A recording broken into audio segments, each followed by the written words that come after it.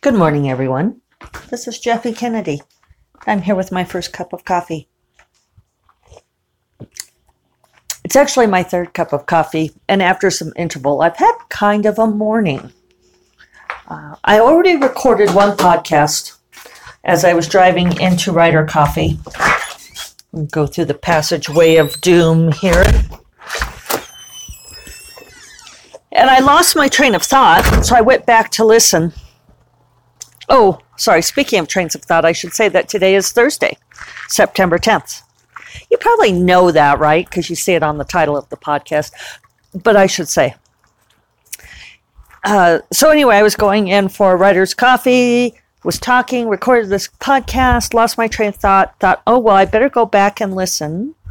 Well, we have quite a few little cholla burr bombs here. I'm out in the Grape Arbor now. See if I could pick up my train of thought. And boy, it really does get disrupted when I turn onto the interstate, doesn't it? I should probably see if I can, if it's better on the 2-lane, go in the back way, which is a little slower, and I'm always running late, of course. But I think I'm just not going to try to record it on the way into Writer Coffee anymore, because, hey, that's not living up to the Jeffe promise of Uber quality. Whatever promise that may be. So then I got to Iconic Coffee House, Writer Coffee. I got there at 9. It ostensibly starts at 8. Ouch. Have to be careful how I pick these things up. And I thought I was going to be there earlier than that, but I was doing an interview that I wanted to finish this morning, get that out of the way before I left. It took a little bit longer than I expected. And so I got there at 9, and nobody was there. So I don't know if nobody came today or if they'd already left, or maybe one other person came and saw that nobody else was there and they left. But them's the breaks, right? So that was when I was listening to the podcast. I thought, oh, well, I'll see if I can finish off that train of thought. And that was when I realized that the quality really just isn't good. And I was thinking about this some. I have spines in my fingers.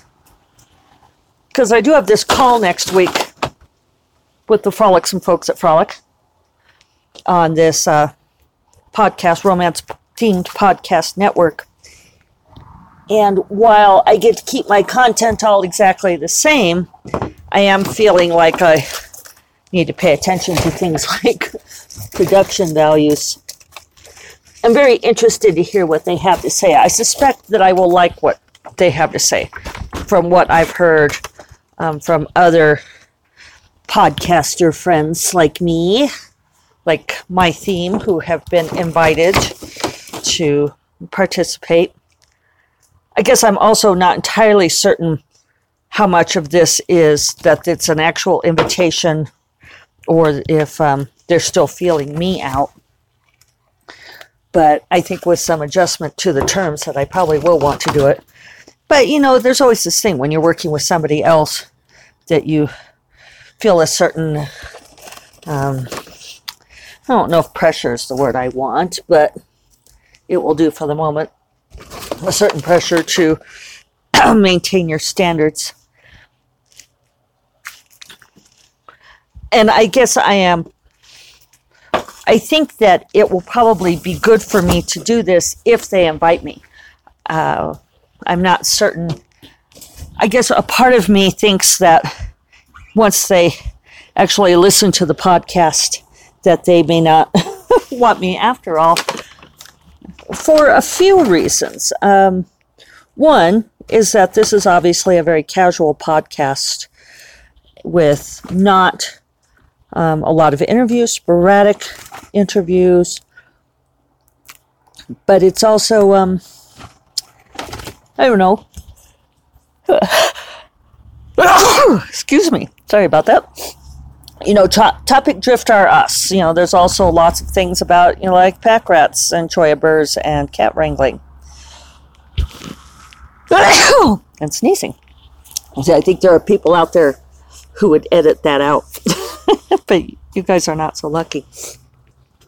Also, I think it's debatable whether my podcast is really romance themed, since I do write romance, but I also write fantasy. I write crossover, and as I often joke, I feel like a bit of an exoplanet in both. And it's one of the things about writing cross genres. You're always sort of in between worlds. So I just kind of wonder if my podcast will be right for them. And I don't think that is imposter syndrome talking. I do think imposter syndrome is a real thing, particularly for women. We tend to think that what we're doing is probably not good enough, or we have a tendency to go that direction, think that what we're doing isn't, special or remarkable enough to merit attention. That's one thing. That's imposter syndrome. However, I think that there's a difference between imposter syndrome and recognizing when you either don't have the expertise to do a thing, or when your thing is not quite right for that market or brand. I think it's very important to recognize our own limitations, if only so we can overcome our limitations. And overcoming our limitations doesn't mean saying, oh, I'm not, that's just imposter syndrome, and obviously I can do this thing. Sometimes overcoming one's limitations means having to work at a thing, having to change and grow. And I think that's really important because I see some writers. There's a couple of people I know who are, we need a better word for this. I want to say aspiring writers, newbie writers, struggling writers, people who are in the early stages of their career, no matter what their age or experience, but people who have, like maybe a few books out. Usually these are books that they've self-published because they did not get through the gatekeepers, agents and editors. Most people at least try that, and then if they don't succeed immediately, will go on to self-publishing. Some people spend a lot of time doing that and decide finally that they're not going to fit the market. There's a lot of reasons why people don't end up with trad. Every once in a while, there are people who don't ever try for trad at all for various reasons and simply go straight to self-publishing. But these are people who are trying to establish themselves in a writing career that I'm thinking of.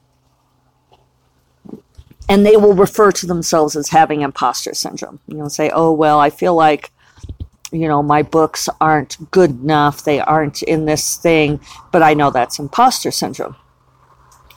Well, sometimes it's because your stuff isn't good enough. And I know that that's not fashionable to say, especially in an era where, we want to celebrate everyone's efforts. And I celebrate the effort. But making the effort and having your creation be at a particular level are two totally different things. And if we can't recognize that about our own work, either from the feedback that we get or being able to step back and take an objective look at it, then we really do limit ourselves. That's a way of really hamstringing ourselves, because the only way to really grow and improve is to be able to take that assessment and say, okay, have I done this thing as well as it could be? Or if somebody says, well, I'm not including your story in this anthology because it didn't work with the others, it could be that it's not on topic, or it could be that they thought it wasn't good enough.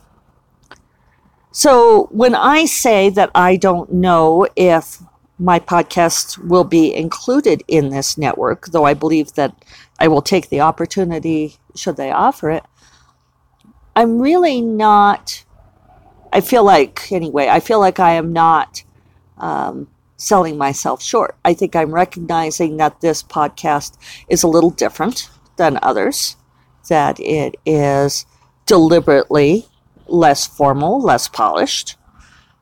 Part of that's, a lot of it is a personal choice. I would say almost all of it is a personal choice. I could invest the time and effort into making this a very polished production, and that's not why I'm doing it.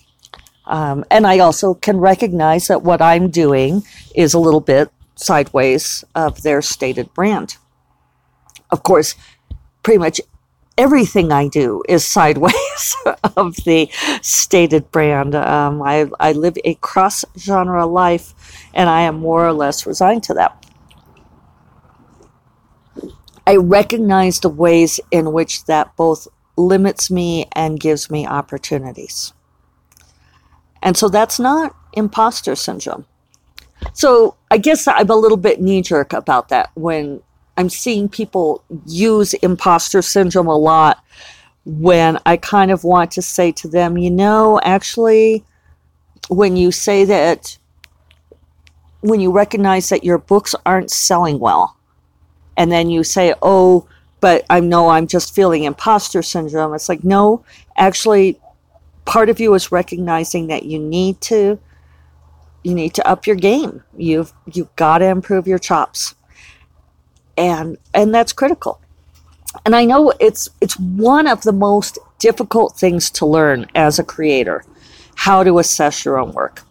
And it's one reason why, as writers, we use editors, because they provide those objective outside eyes.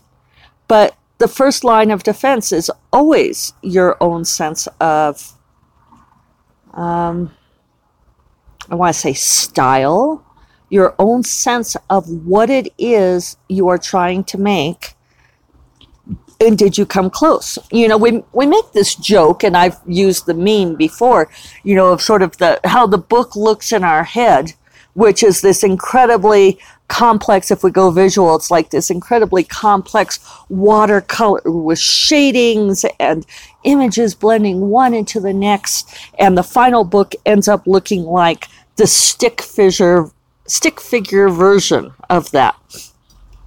And there's a lot of truth to that, because I think whatever we create, the reality never quite matches the internal vision. And I think that's okay.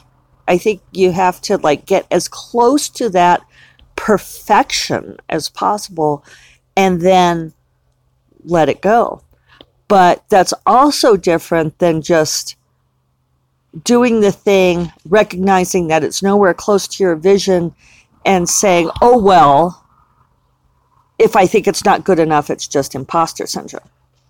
See the difference of what I'm saying? I know that this is probably not a popular opinion, but we really have to get good at holding our own feet to the fire, because very often other people won't, especially people who love us or people who are associated with us. If you don't have someone in your life who is willing to say, really, this just isn't all that good, then that can be a problem. I know a lot of people who have, their spouse read their stuff, or their mother or a sibling, and they say, oh, well, they're always honest with me. Well, it's very difficult for the people who really love you to give you an honest opinion for two reasons. Either they love you so much that they don't want to hurt your feelings, or you have history of spitefulness and problems where, like with a sibling, they might actually enjoy crushing your feelings a little bit. We all have, know that happens, right? So you have to find those people who will give you their honest opinion, and you have to be willing to take it. You have to be willing to look at it and say, oh, okay, when they say that this isn't working, then I have to figure out why it's not working. Or, as in my case with the podcast, if somebody says, well, Jeffe, your production values really aren't up there with some of these other podcasts, I could say, oh yeah, true. And I know what it would take to get it there, and here's my levels of willingness to do that. With my own work, for instance, I am in the middle of doing this final read and polish of The Fiery Crown, and there are still these several chapters at the beginning that I'm not sure they work. I'm worried that they don't work. But I'm also at the point where I have revised them so many times. I've added in things that my editor asked me to clarify. And I feel like it's almost like like when like you're painting a wall and you've missed a spot, so you go back and add in the paint, but then the edges show, so you add more paint, but then that just makes it worse, and the edges show and the edges show. And at this point, all I can see is the edges. All I can see is all of the places where I tried to fix it. And I think it's almost impossible for me to see if anybody else would see this as a nicely painted wall. So I'm just going to have to stop. Maybe, and I'm going to ask my editor, Jenny Conway at St. Martin's, who's lovely and very insightful. I'm going to ask her to take a hard look and see if there are places that those could be cleaned up. To extend the analogy, where I can sand some of those edges down. But it's difficult. It's not easy to do, and yet, in order to be true to the things that we are creating, we have to do it. I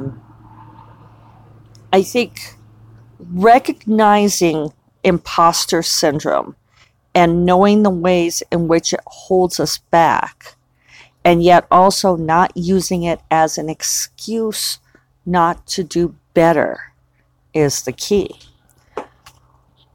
Yeah, I think that's exactly what I'm getting at. That it's not necessarily anything wrong with recognizing that you may be experiencing imposter syndrome, but don't use it. Don't use it as a crutch to not make it better. If you're invited to be on a panel that you feel like you're not as, don't have as much to say on the topic as the other people, well then study. Go read up on it. Prepare for the panel. Get yourself there. If you feel like, your books aren't selling, maybe it's not just the marketing. That's what I say all the time is people are like, oh, I think I need to change the cover. I think I need to change the title. I think I need to look at ads, and I need to figure out better ways to promote it. It's like, no, maybe what you need to do is you need to write another book. You need to write another book and do your best to make it better. That striving is part of why we do the art. It's not just to do a thing and put it out there, but to always try to level up, to make it something beyond what we could do before. That's why being creative is interesting. So that's where I'm at with things. If I didn't make it clear, I decided to re-record this podcast because I was not happy with the quality of the first one. I'm not going to record while driving anymore unless I'm not in the Jag. I could see if another car makes a difference. And it's only for a certain part of the interstate. I don't know if it's just rough there or what. But yeah, that's no good. That's no good. I'm not going to do it to you guys. I'm surprised you haven't complained. You're all like the people who love me, right? And you're just not going to hurt my feelings by saying, Jeffy, that actually kind of sucks. You all are lovely.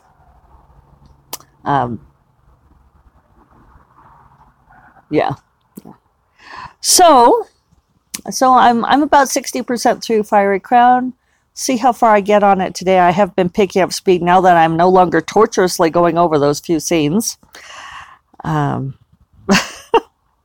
They still bug me. I still want to go back over them. But, at this point, I'm just like sanding and repainting, and I think I'm getting nowhere. So that's another thing, is recognizing when you just have to let it go and move on with your life. And then, we're going out on submission with the new Shiny. I talked about this in the first podcast, and I should make a note to talk about this tomorrow, because today I talked a lot more completely about imposter syndrome and my thoughts about that. And so I'm going to make a note to talk tomorrow about what it feels like having release day coming up and having going out on submission at the same time. Some things that have to do with the metaphysical aspects of creativity. Speaking of which, I think I'm going to stop listening to Big Magic. I know some of you loved it. I was listening to more of it, when was it, yesterday? Yesterday in the car? Oh yeah, as I was going into town for a manicure, I was listening to it. And I feel like she's just not talking to me.